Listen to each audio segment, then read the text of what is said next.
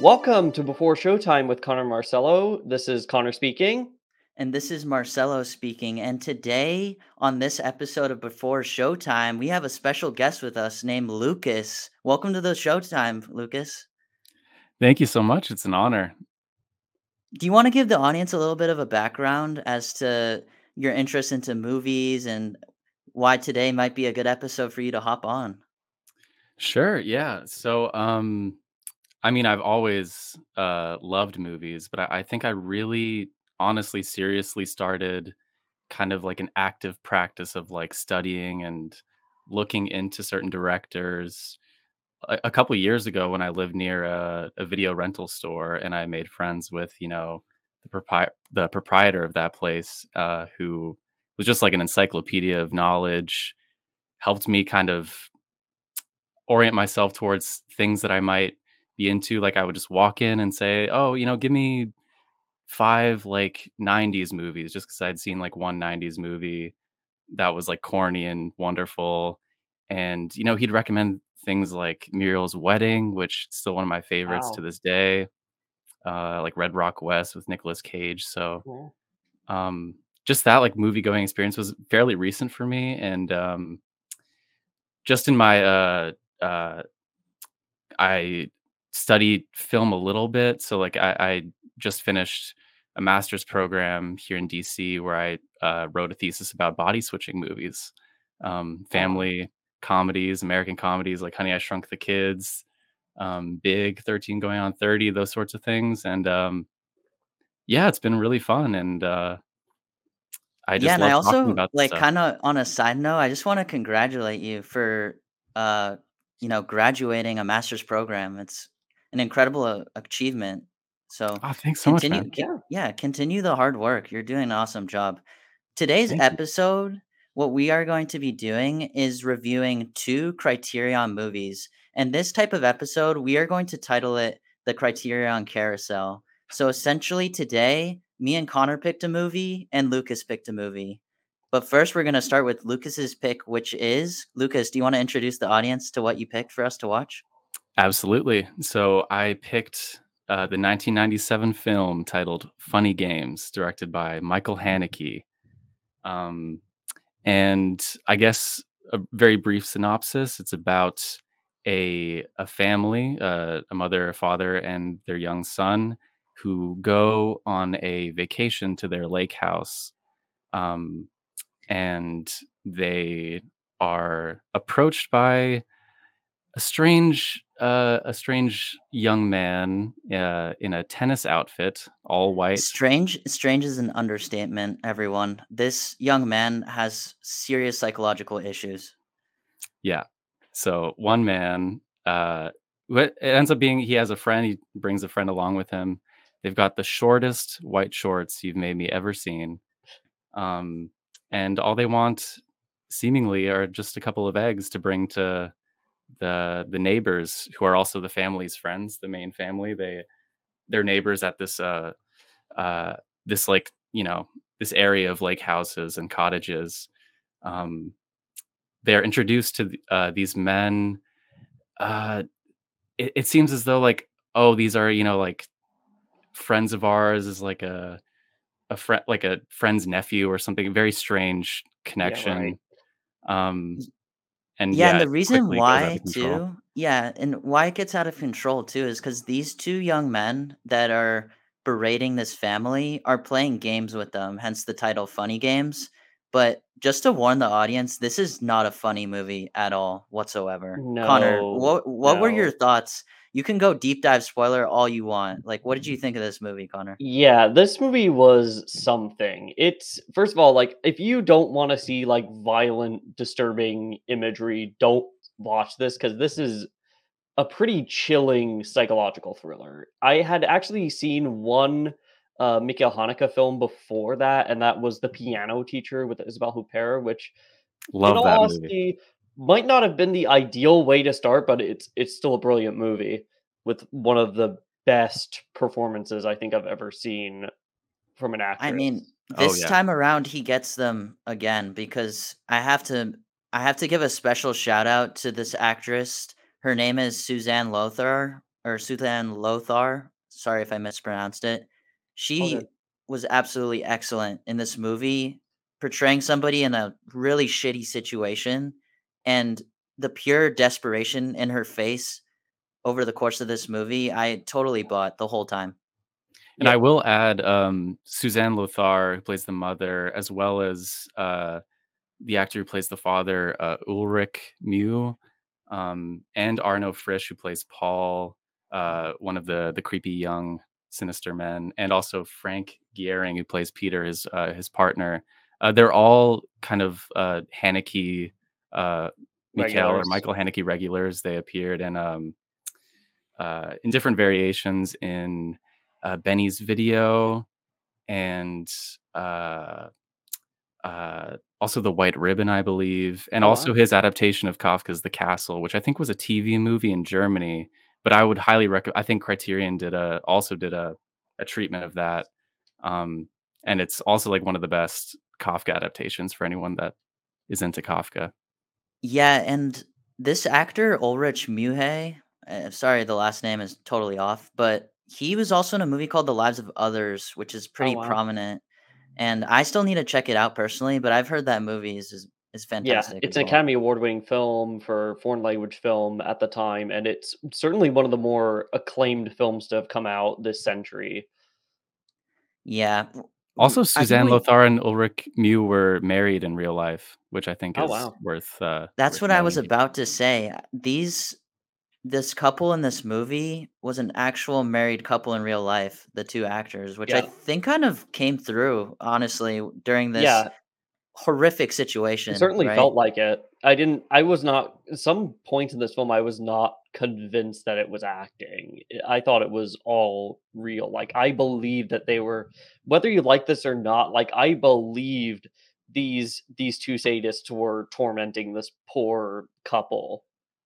Yeah, because there was a scene even where Suzanne's character essentially is all tied up, and her husband is getting profusely stabbed by one of the assailants, and Haneke chooses to stay on her and Yeah. her reaction only to that experience, and my God, it was effective. It That's was a lot very of effective. why Mikhail Haneke's films are so chilling is not because of what they show in particular, but the fact that he almost, like, asks you to look away at some of the sights, and he used similar techniques in The Piano Teacher, where during a pretty horrific moment towards the end, all you see of Isabelle Huppert's character is her face during this sequence, and there is also a one of the more chilling moments in the film is when Suzanne's character is forced to strip in front of the sadists and her husband with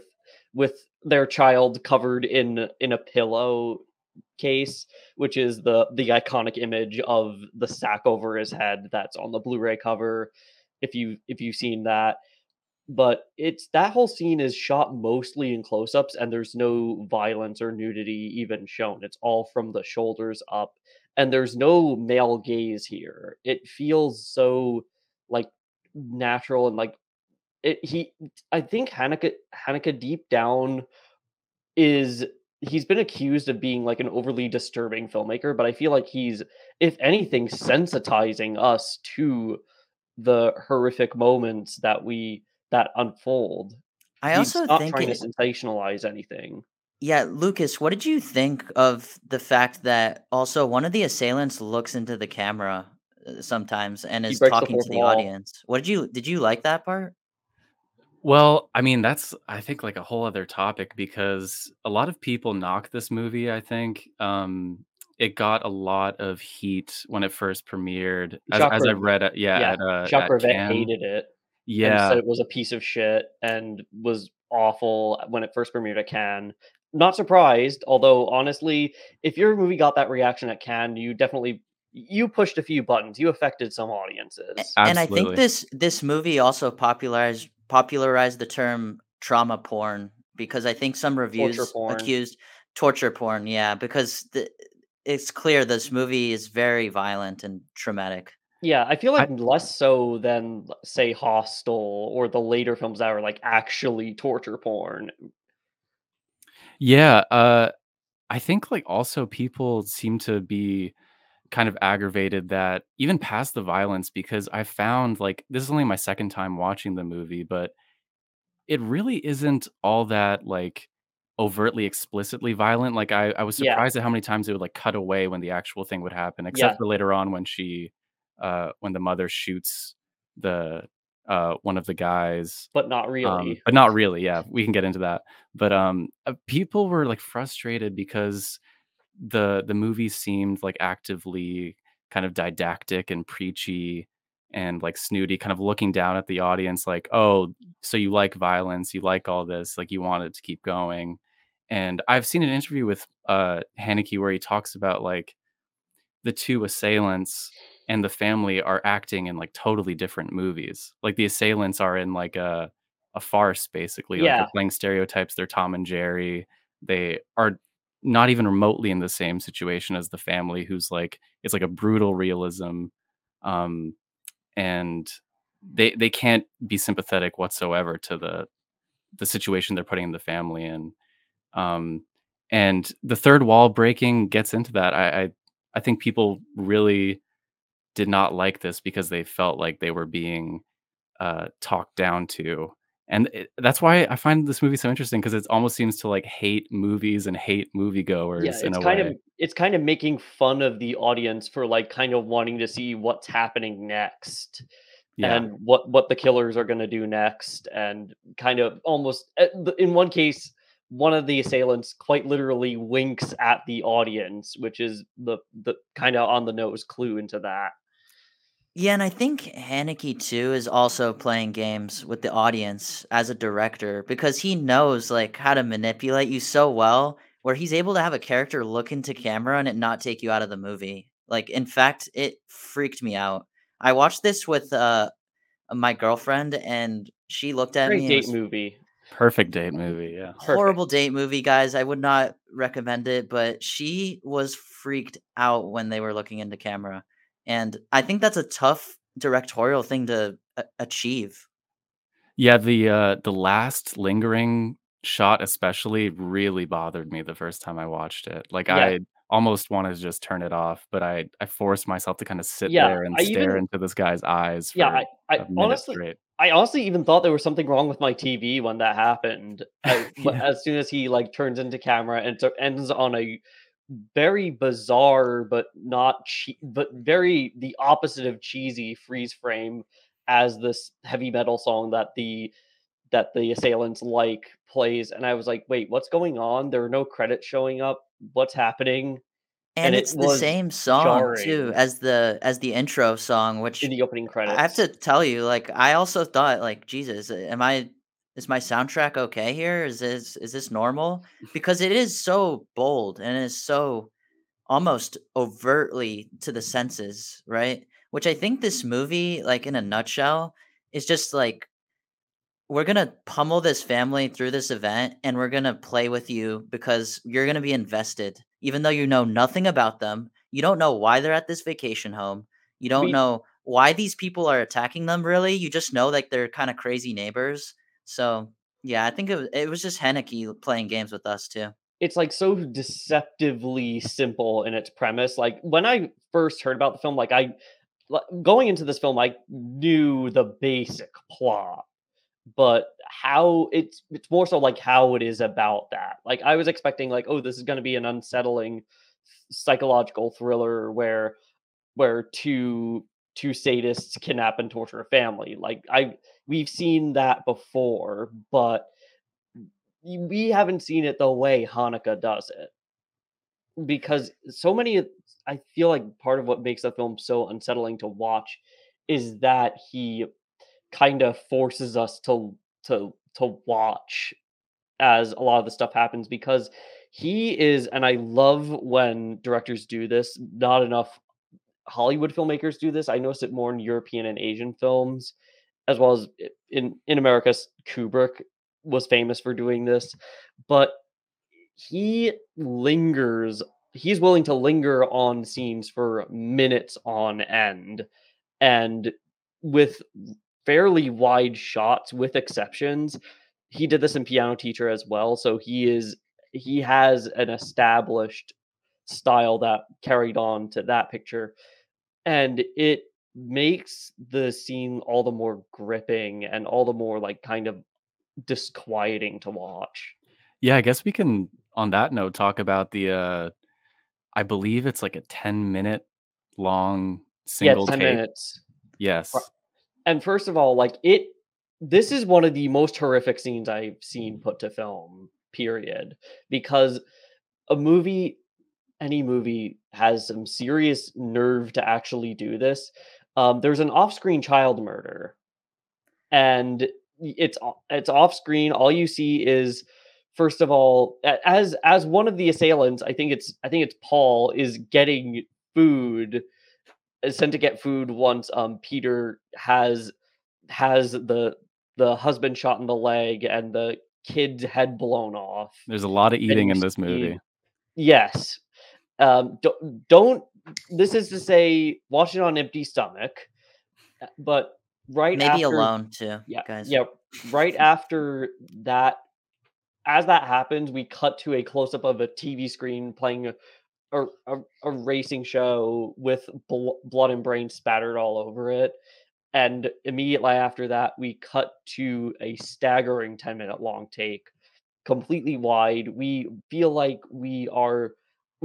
I felt like I had witnessed this actually happening in front of my eyes in slow motion when the wife, the mother, is just sitting there staggering at what has just occurred and is like at and even like pauses for minutes on end just to comprehend what has just happened, and then only minutes later s- does she like start to call her husband, and they just can't process what has just happened to The them. use of these long takes in this movie grounds you in this absurd situation, I must say, because you're almost like, how did this escalate to this point where this kid's head is completely blown off by a shotgun? Um, and the reason why it feels real, I think, is because you just stay in these long takes for, like we said, 10 minutes, and it's brutal. Like, you wanna move on, you wanna go to the next scene, and Haneke says, "No, I'm making you stay here and sit Yeah, in the somberness." Mikhail Hanukkah does not want you to have a fun time at the movies and show you like a cathartic ending to a thriller. He just wants he more or less like wants you he more or less puts you through an endurance test with some of these moments. And this again is another similarity to the piano teacher. We see like a couple of, not quite as many, but like some minutes long takes in that of just Isabelle Huppert doing something perverse. Yeah, Yeah. Lucas, I kinda wanna ask you, like, just from, like, a personal perspective, what do you think of the long takes? Because I know some people that they get tired and they're like, "Can it's slowing the pace down." What do you think, though? I mean, I respect that. I think as, like, a bona fide sucker for long takes, I Same. really can't get enough of them. I love what it does for actors' performances because I think at its best, it brings them back into what they loved about acting, which I guess, like, in most cases was originally like a theatrical form of Yeah, acting. Um, certainly. and I just love the choreography involved. I love, the real time that it puts you in, especially with this movie. Like, I have never felt, I don't think, like the weight of a death of a character as much as in that one scene. And um and it's hard to talk about in the, but I think it's so effective. I think his use of them, and I haven't seen all of his films, but like the ones that I have seen, there's always like a really, really rich series of long takes. I would definitely recommend the movie Cache if you guys haven't seen it already. It ends with a really long take that goes like into the credit sequence where you don't hear any of the characters talking, and it's a similar very wide shot of a busy entrance to a school, and possibly the most important moment of the narrative of the movie happens in that one long take, but you don't get it. Like, you don't deserve it, I guess, is what Haneke's position is, but I don't know, I just really love it. I love how he does it. I think they did 3 takes of it in Funny Games of that take, and the I thought it second would have one been was what more. was used. Yeah, but yeah. Yeah, and Um, also just kind of pivoting to just our overall interpretations of the film, because I'm not sure if this is 100% a movie that you should take literally. I actually think that these two assailants might be workers of the devil and they're in hell right now. And everyone's already dead. And the reason why it's such like a cyclical pattern by the end of can I have some eggs please is there is this debate of what came first, the chicken or the egg? And uh, guess what? It might have been some devil workers just, messing around and playing God and they created humans? I'm not sure, but Haneke definitely has some nihilistic perspectives about human life here. Yeah, and especially since we're I don't know if we're necessarily we end up sympathizing with him because of just how horrifying this occurrence is, but I don't know if we're necessarily supposed to love this rich family when we first see them, because when we see this like opening this great opening scene, one of the most striking opening shots I've seen in a while of the family in their car like carrying this big old boat behind them, very kind of reminiscent of the title sequence of The Shining. They and of course they're listening to opera. So at first we can assume like, they're kind of snooty, but then we see what's going on, what the assailants end up doing to them. It's just hard not to feel sorry for them. And might I add, is it just me or was there at least a little bit of queer coding in Peter and Paul? Oh, yeah, I think you can definitely, uh, get into that. Yeah, it Um reminded me of a couple Hitchcock films of Rope and Stranger on a Train where Oh, yeah, yeah. the 2 killers in this case are, like, particularly close partners. So but if you study it more deeply, you can find a bit more of a potentially, like, gay or queer coded subtext that there may be something a little more between them 'cause, there are even moments where they, like, call each other names like almost like Tubby. Yeah, that's why I'm like, were they brothers? Because I think one of the plot points that was brought up in the middle of this, torturing of this family was that they had a mother that was a drug user, Yeah, right? and And I know they got an abused childhood experience that I think it's possible. This is my interpretation of the film that they are dead, these two guys, but they are devils because they had a really really bad childhood upbringing from this mother and now they're in hell playing games with all of their victims. yeah, it could be if you take it literally, it could very well also just be like nature nurture. It ends up being nurture because Because then for me, it explains at the end when Tubby, one of the assailants, is literally talking about, "Is this real? Is this fiction? Is the universe supposed to happen like and this?" they even rewind the one like expectation that we would have from any thriller, which is the cathartic moment where the kidnapped woman shoots the killer and escapes, Yeah, which Lucas, we've what did seen you how many think of that times, part when, and then he flips it on its head. Shotgun kills Tubby and then one of the assailants rewinds it back and is like, "Nope, that didn't happen." Yeah, I mean, pretty much this whole movie is, like, totally anti-catharsis in every sense of the word. Um, Even with, like, what you were mentioning before about, like, their backgrounds, um that was I was seeing that as, like, another kind of game they were playing about, like, "Oh, you want this catharsis of knowing, like, oh, we come from, like, a poor family, our mother was, like our whole family's full of drug addicts, like, we're not brought up well, we're taking it out on the rich and And wealthy even and then well-adjusted." But, and yeah, even it's like yeah. it's just a game.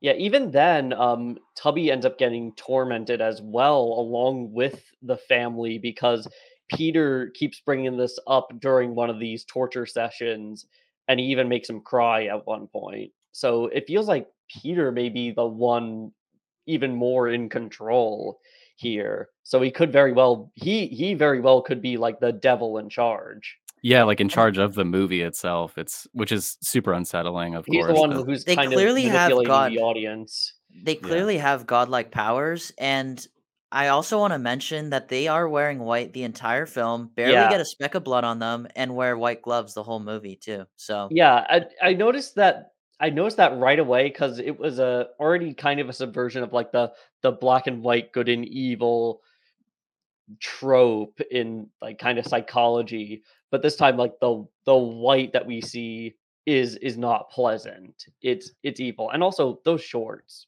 Oh, the shortest No. ever, yeah.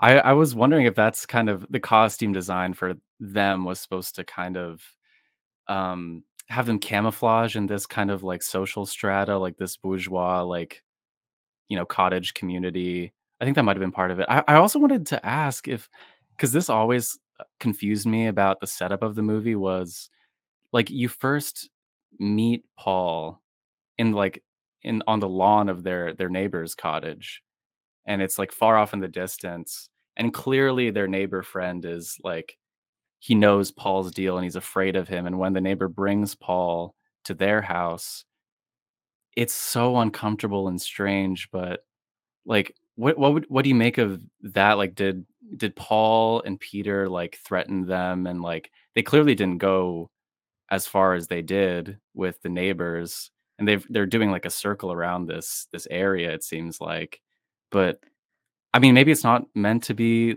known, but, like, what do you think, like, Paul would have said to the neighbor? Like, he just wanted to get at this specific family? I think it was more like I think the crazy part about when karmic justice is served in real life and in movies and in books is that it comes randomly and sometimes there's no explanation for it. Yeah. So I think in that case it was merely like the family had eggs to give those kids and one family didn't, and look what happens when that one family did have eggs though. That's the thing. But that family I guess just had bad luck at the end of the day. Yeah, and plus, right when you meet, Peter and Paul, like, first of all, there's that really great moment of them in front of the gates just standing like statues, and then there's a particularly striking moment, another, like, minutes long take of just I think it's of Peter just, like, trying to talk to the mother and ending up spilling a bunch of stuff on her, and in that moment particularly struck me in terms of this actor's performance because he very much struck me as a Norman Bates type. At least that's what he was trying to put himself out there as, this, like, seemingly mild-mannered but deep down sinister personality. I just adore that first egg borrowing scene, by the way. I think, like, especially Suzanne Lothar in that one scene. I mean, we were talking about, like, how we sympathize with the main family too, like, whether we are supposed to. And I mean, we are, but especially at the beginning, I find it so funny, just, like, the pace at which he starts to kind of, like, lose patience with this guy. Yeah. Like, when he drops, like, the phone, in the water and, like, he keeps asking for eggs. Like, if And this was even as a not, like, a view psychopath, like, I would have still, been she was clearly, like, done with this guy, like, soon on. Maybe she had this, like, supernatural suspicion of, like or a premonition of what would happen, but, Even as a viewer too, when he was bumbling around, like, dropping phones in water, I knew that this was all on purpose, Yeah. and this family is going to be absolutely screwed because I walked into this movie, Lucas, not knowing a thing about it, that's the way to and do by it. and by the end of it, it gave me such a ride and a thrill because I didn't know where I was gonna go, Yeah. but also just really effectively done. I wanna ask you guys, what is your letterbox score for this movie? For me, it's a 4.5, potentially on a rewatch, potentially a 5. I don't know why I want to do that to myself, but still, this was an excellent picture. It was. I'm between that and Piano Teacher. I think I like Piano Teacher just a little more, probably because it was my intro to Haneke, and it gave me one of my all-time favorite performances in Isabelle Huppert. But this is up there. Yeah, I actually do not score things on Yeah, I Letterboxd. noticed. Yeah. Uh, or maybe Respect. I have, like, at the very start, but, like, I find it so hard to standardize everything. Yeah. Yeah, I guess for you, Lucas, if you don't wanna score it, where would you rank this for his other work, Haneke? I mean, I would, agree with Connor. I love Piano Teacher. I think I like that one more. I'm not sure where it goes in terms of everything. I've seen most of his movies. Um, I maybe oof. Yeah, Yeah, it I'll might be admit like Piano Teacher, Cachet, and then Funny Games. I Also, confess like I've just seen this and, Piano Teacher, so I'm yeah. a bit of a newbie to Haneke's work. By the way, off topic, but what thoughts on the 2007 English language, more or less shot for shot remake? Because I haven't watched it, but I already have mixed feelings about it. Yeah, and for context for the audience, essentially what happened is in 2007, Michael Haneke made a shot-for-shot recreation of this entire movie with Naomi Watts as the main And lead Tim Roth actress, and Michael and Pitt. it didn't do particularly well with critics because it lacked originality, Well, and yeah. it lost money. It lost about $8 million at the box office, I so don't know I don't know if this is really a commercial film though, so I don't know if that's a big L, but it from what I recall, it has been, I think, watched a bit more than the original, probably because it first of all, it's in English, so more accessibility for, American audiences, but I feel like even if the film itself isn't too badly done. I mean, I'm sure the performances are very good. I just if I were you, I'd probably just stick with the original and just read the subtitles. Yeah, I hate to say it, but I would definitely give a PSA to avoid the 2007 remake. Um, Because I've I heard that think like people who haven't seen the original have said it's like very good, but it's the same yeah. movie Yeah.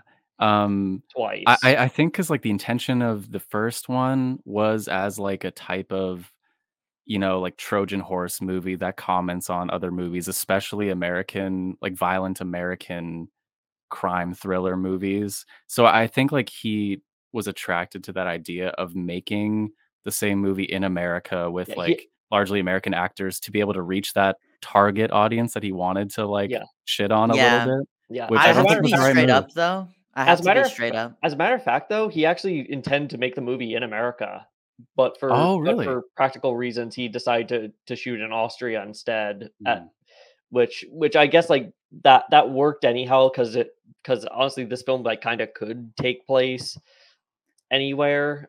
It kind of Yeah. has that I type think of though, I if love you already Naomi and Tim Roth, but yeah, I don't yeah, know if about you that already one. yeah have a movie that you completed and it got decent reviews from certain audiences, right? It's not like it's a critically panned yeah. movie. It's not like Psycho. I don't see the proper reasoning to redo the movie if it's already decent enough. If it And ain't it when broke, don't yeah, fix it. when we say shot for shot, it is literally shot for shot. Like, it is the same The thing, just in exact English same movie. with different actors, yeah. Yeah. Well, on that note, I just want to say this. My letterbox review for this movie was a 4.5 out of 5, which means Mhm. I highly In recommend agreement. this movie to anybody into disturbing psychological thrillers, honestly. I Yeah, would if you say want to put his yourself earlier through ones are that. even more disturbing, like, Benny's Video really, really disturbed me, and it has the same, actor, or Paul Arno Frisch is, like, the Mhm. main kid in Benny's Video, and that one is, to me, even worse.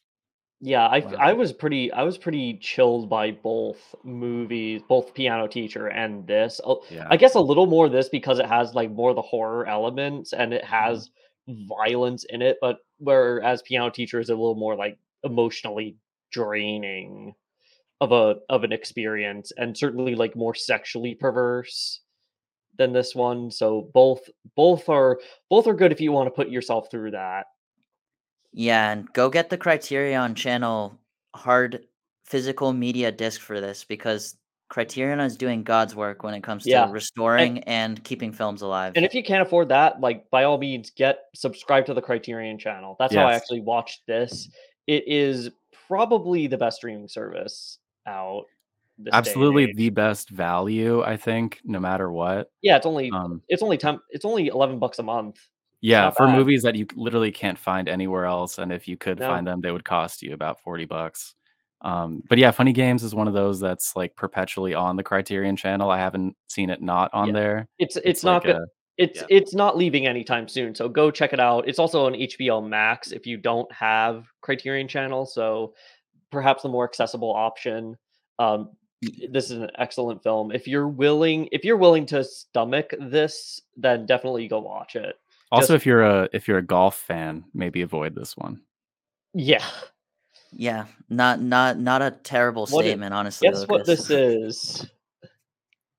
Anyway, that's gonna lead us to our next Criterion movie, which was Connor and I's pick Yeah, for today's video, and that's gonna be Daddy Longlegs, yeah, which is more the feature-length debut for the Safdie I think Bros. it's their Actually, it's not their second? feature their Yeah, second movie after A Pleasure of Being Robbed, but their first, I think, to, like, get a lot of almost not. attention. Yeah, I have to go by doing the overview, but I'll also probably twinkle in a couple of Safdie Bro facts that I know because why not, right? Yeah, Love it. So this movie is released in 2009 and it stars Ronald Bronstein as the lead character who plays one of the worst on-screen fathers probably of all time. yeah. In terms of the fact that he is just not responsible. No, He is a worker at a projectionist and he's a projectionist in New York that is divorced, and when he has to deal with dual custody with his children, he does not know how to take care of them he at is not all. fit for it. He To the point where he is literally drugging his kids, and he drugs them too much, they fall asleep for a week, and he he'll just come home on the 4th day of work and be like, You up? You up?" And they're just passed out. Yeah, He it doesn't even goes go there. home, he, like, calls his apartment to see if they're awake, like, he's not even home, but we can get to Just that. Yeah. the worst dad. And Deadbeat this dads are not movie cool. sprouted out because the Safdie brothers became friends with Bronstein after a film festival where he released Frownland, which is also another Criterion movie. And they essentially went up to him and said, "We think you could play a version of our father that is also." This is a very personal movie because I think the twin brothers in the movie are actually the Safdie bros. I'm just gonna go out and say it. Mm, And the Oh, father yeah, I think so. figure in this movie is definitely. definitely, if not heavily inspired by their own father, who, was he ended up A divorcing real their D. mother. And not a real D, but like he had like other things in his life. I'm pretty sure he was Yeah. an architecturalist in New York, so I like he just was wish he did. juggling his job. Yeah, I just hope they didn't get drugged. Yeah, it's possible because that's such a quirky situation to have. Yeah, But Did it's they ever address that? Like, if that's a real story? I think they've been asked, but they probably just shy away from answering because that's just like, I don't want to throw my dad under yeah, the it bus is such here. a personal work of theirs and such a, like, a Fair, yeah. sometime an often quite funny, but sometimes pretty uncomfortable work. It almost reminded me of it definitely reminded me of Funny Pages, a picture that they produced later, a very good film directed by Owen Klein, and it has a similar tone to that, although when I first saw the film, I when I first watched it, I was like, "This is a Safdie Brothers movie?" I was kinda surprised having only seen their more recent, more well-known stuff like Good Time, Uncut Gems. Yeah, and this is It's not clearly quite as their least anxiety-inducing as those. exactly. Very, very chill watch. At times it gets a little Kind dicey of. because yeah, the father figure character whose name I will is Lenny. The character's name is Yeah, Lenny. He, those might I sideburns, add, though. is just so tunnel Great visioned in sideburns. his world that he is to the point of not just disregarding children, but disregarding even friends and family, right? Yeah, even homeless guys. Yeah. Lucas, I what'd you mean, think of this movie just overall? I loved this movie. I really, really loved this movie. And you're right, like, if you're looking for kind of like a pulsing, just, like, I don't know, cardiac arrest inducing thriller, crime thriller. Probably not gonna get it. No, you're not gonna get it here. There I was also surprised just because there's, like, moments of just, like, real, like, tenderness. There's just, like, cuteness Yeah, a lot of the time, and I know, like, we open saying he's probably the worst father ever. Yeah, but it's, like, But kind of a warm movie, yeah, surprisingly, for he is I like never thought I'd say that about a Safdie brothers movie. yes. And, he's got 2 weeks with these kids, right? Like, and most of the rest of the year, they're with their mom. So he's really just trying to, like, be like a fun machine, like, constantly instilling kind of memories in these kids that they won't forget about Yeah, him he's like, later on. Now I'm the fun dad, now that I've Yeah. gotten divorced." Yeah, but that boundary between fun and, like, angry is always Dangerous. yeah, it's because he's Yeah, clearly just irritated from work and, like, even just the responsibility of picking these kids up from school for 2 weeks out of the year it's is like it's an driving him inconvenience for crazy. him. Yeah. And He yeah. we even I was just gonna say such a powerful opening too of him, eating a hot dog in Central Park, jumping a fence, 2 hot dogs in 1 tripping bun. horribly, and then proceeds to, have the hot dog hit the grass and like all over the Yeah, floor, and he picks it up and smooth. starts eating it again and laughing to himself. No, don't What a do it. great way to introduce Lenny to us as an Yeah, audience because that's just a sliver of how chaotic this guy is. and he asked for a foot long. Yeah, Why? but they could not accommodate that. Yeah. I also thought it was really interesting too that the Safdie brothers actually found these two kids on the street apparently and were like, "Do you want to act in this movie?" They are Wow. incredible child actors.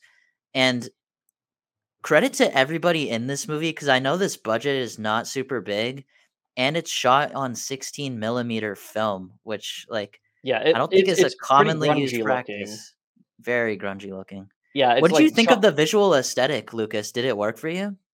Oh, definitely, and I think that's, like, one of the, like, touchstone Safdie brother, uh yeah, like, aesthetic choices. Like, that was one of the only things I was clinging to as, like, a familiar, uh like, element to this movie as a Safdie brothers movie was, like yeah, like, the actual use of film stock and everything like that, and, like, the handheld neorealist style.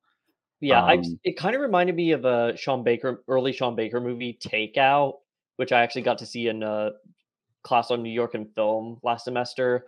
Another solid film I'd recommend if you're into the New York independent scene.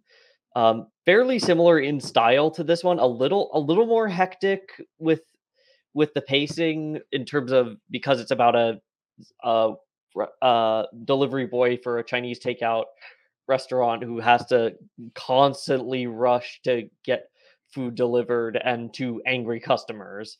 So I felt like it honestly it felt kind of Daddy Longlegs felt kind of more in line with stuff like that than the Safdies' later works, which kind of goes to show like how they have stylistically evolved from this.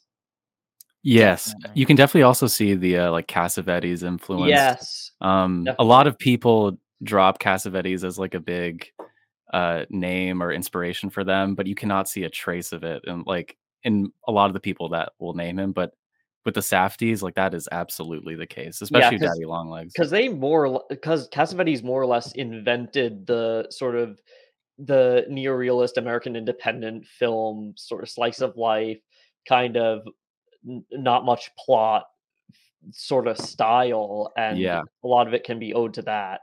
And I think too, just such a good early impression of their character writing because I have to be honest, I saw The Pleasure of Being Robbed and I don't really understand some of the plot points and some of the characters in that movie, but in this one, every single character I think had a purpose and was acting their tails off mixed with just good casting. I love the Safdie brothers, guys. I think they're fantastic filmmakers, and this is one of the first ones where I was like, "There we go. This is the Definitely, style." certainly among the more like interesting stylistic, those like visionary directors to come out of the modern American independent like A24 scene. Even though they were veterans of the New York independent, and thankfully they have gotten a wider audience with Good Time and Uncut Gems. Also, is it just me, or did it seem like these kids just had the greatest time filming this movie? Or maybe they're just the best actors and they were put in, like, a great situation, but, like, it just seemed like a ball. I honestly I was listening to an interview which is on the Criterion disc about this movie, and essentially the mother of the two of one of the children was telling Benny Safdie that it was a little bit tough for them because they couldn't distinct Lenny from Ronald the actor. They thought Lenny and Ronald were almost the same person at points Wow. because the character was written for Ronald, and so, like, they did have fun, but I think it was complicated for them shooting because it felt so real.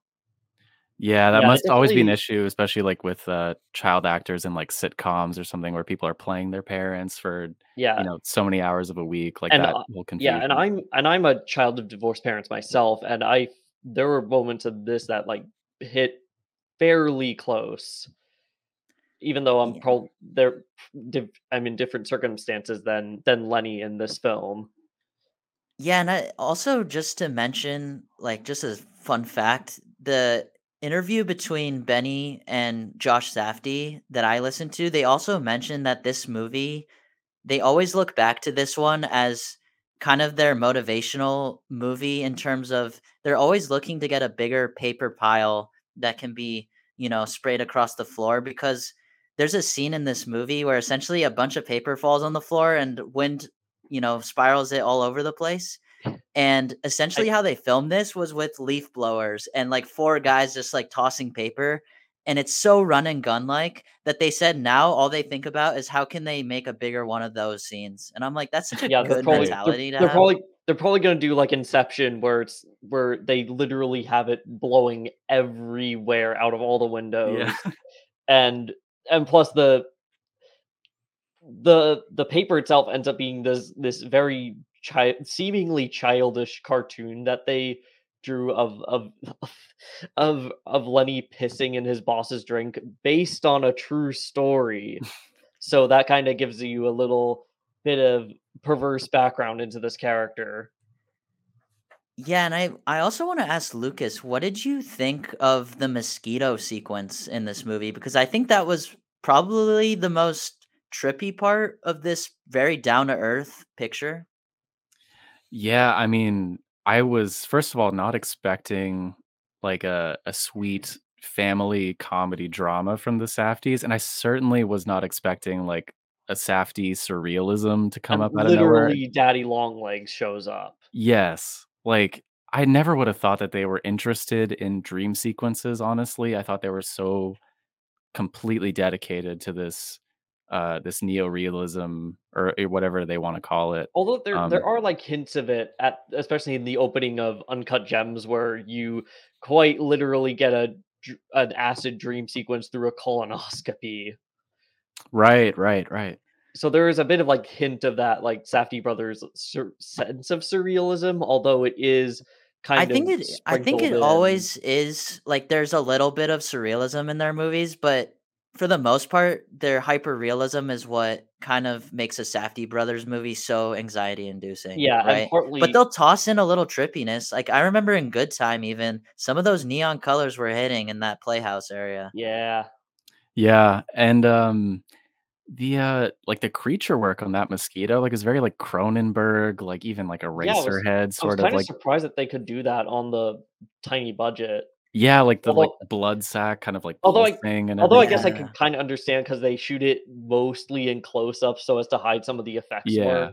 but Yeah, it's I'd still I'd it looks recommend actually if you're convincing. interested in that watching it's literally Josh holding like this mosquito they made and he's just filming it and his brother's holding the camera. It's sick to watch cuz I'm like, wow, that came out so much better than it looks how you filmed it.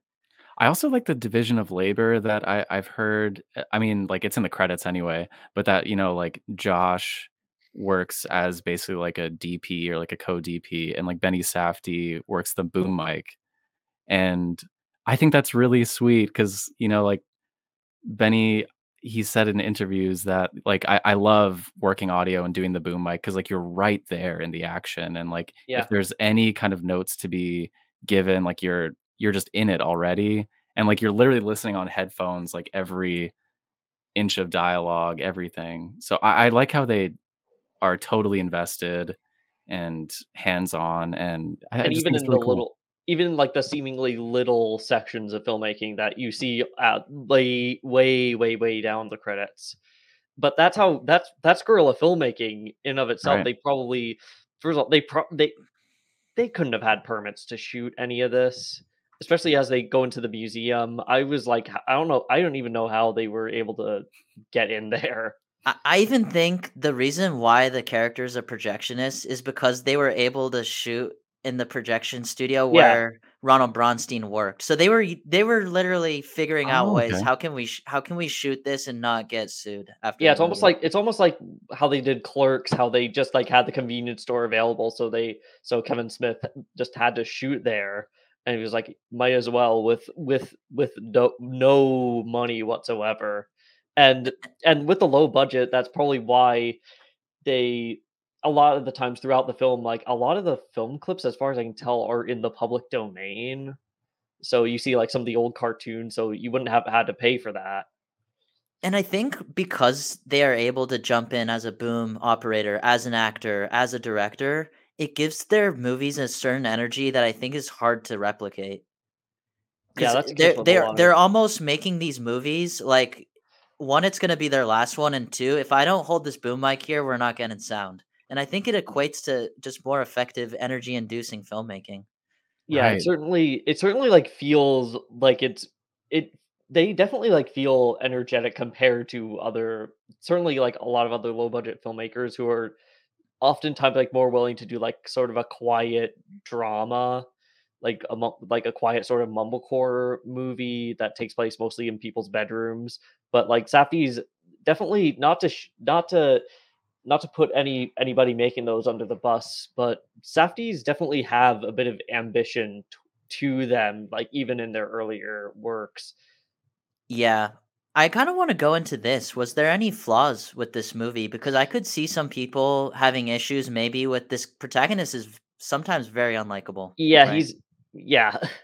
Um, I feel like there were a couple of not to mostly nitpicks, but mostly like with some technical issues with the filmmaking, which do come with a smaller budget. And there were even some parts during some of these admittedly pretty shaky shots where there were issues with the rack focus. Mm. Not to throw you under the bus, but you went on to better things. I think to that point too, it was tough to get all of it in focus at times Yeah, because the definitely. camera does kind of move around and is handheld for a lot of this movie. Yeah, it's handheld. It didn't it usually that bothers me in a lot of especially student films that I've seen and other independent films. It didn't quite bother me here because they went with just headfirst into neorealism, whereas a lot of other films I've seen that use handheld use it too much to the point where it's kind of first of all like unnecessarily headache inducing, and second of all, it makes it look and feel kind of pretentious and mumblecore-y, and I think here though it doesn't it do works that here because it better. fits the aesthetic of the movie, the tone of the movie. This character is essentially an insect in New York City, right? Daddy Longlegs, right? So Yeah, I so think I the think it camera's kind did of fit. flying around. I think it fit. What did you think, Lucas? No, I thought it worked really well. I would be interested to see the Criterion release of it. I unfortunately did not see, because they just, like, newly, Yeah, uh, I think restored it, it released was it. just, like, late last year that they put it out, so it's Yeah. I think they put that and Frownland out at roughly the same time, so they're starting to pick up some of the New York indie films from that time and from filmmakers who have since gone to make it as big as the Safdies. And might I add, there's actually early on in the film, there's actually a cameo appearance from Abel Ferrara, veteran independent filmmaker from New York, who was quite a pioneer of that scene. He was given a brief role as this old guy who's who's robbing Lenny, basically pretending to be a record salesman, going like, "Hey, do you want some Bill Withers? Want?" Yeah, and what a flex too to put Abel Ferreira as a side character in your movie because Bad Lieutenant, I don't know if anyone's seen that, but it's quite a movie with Harvey Keitel. Yeah, that was a nice little nod to him because he did a bunch more stuff. He did The Addiction, The Funeral, a Ms. 45. He was King of New York is probably his most like well known. So they definitely like paid a bit of homage to one of the sort of pioneers of that scene. Definitely. Well, on that note, I just want to say that my letterbox review for Daddy Longlegs was also a 4.5. Granted, It was a three and a half, I think. I am a little bit biased. I love like realistic movies that are kind of heartwarming, weirdly at times, and I thought this movie did it quite well for the low budget that it had. Yeah, for me it's a 4. To 4, I thought solid. you gave it a 3.5.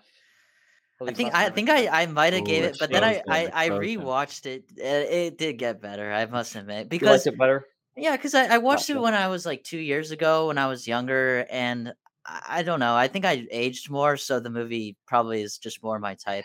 Because Yeah, I can see like a young kid watching this and being like, I just watched a dad mess around for 2 hours and and not you really also get repercussions for it, yeah, essentially. and you also see him very naked at the beginning of the film. Yeah, and Yeah. I had trouble too as a younger person watching it to understand the importance of this movie because I wasn't thinking like, oh, these filmmakers have a father that they're riffing off this story. I was just like, I just watched a dad mess around. I didn't get the nuance part of it.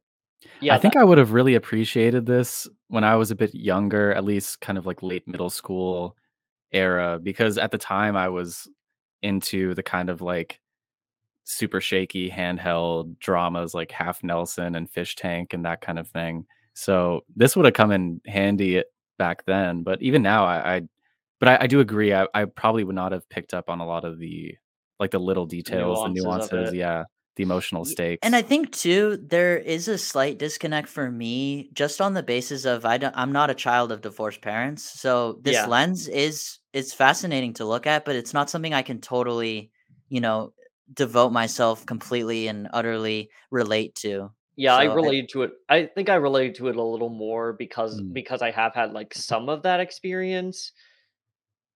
yeah, no, that definitely makes sense. I just want to say thanks to Lucas for hopping on this podcast and just, dealing with me and Connor trying to I know it's tough sometimes to, hop on and say something and you did an awesome job today, dude. No, it was a lot of fun. You guys do a great job. You know, you gotta. I think you should start some wars with other film review podcasts. Honestly, I think we got to start Ooh, some beef.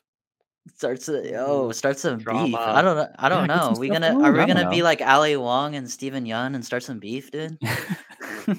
Yeah, I would Not suggest, harkening back to the glory days of radio, start like a prank call segment where you call other film reviewers and I don't know, basically just tell them their takes are mid, um, and at release the best, mid butthole at cut. best.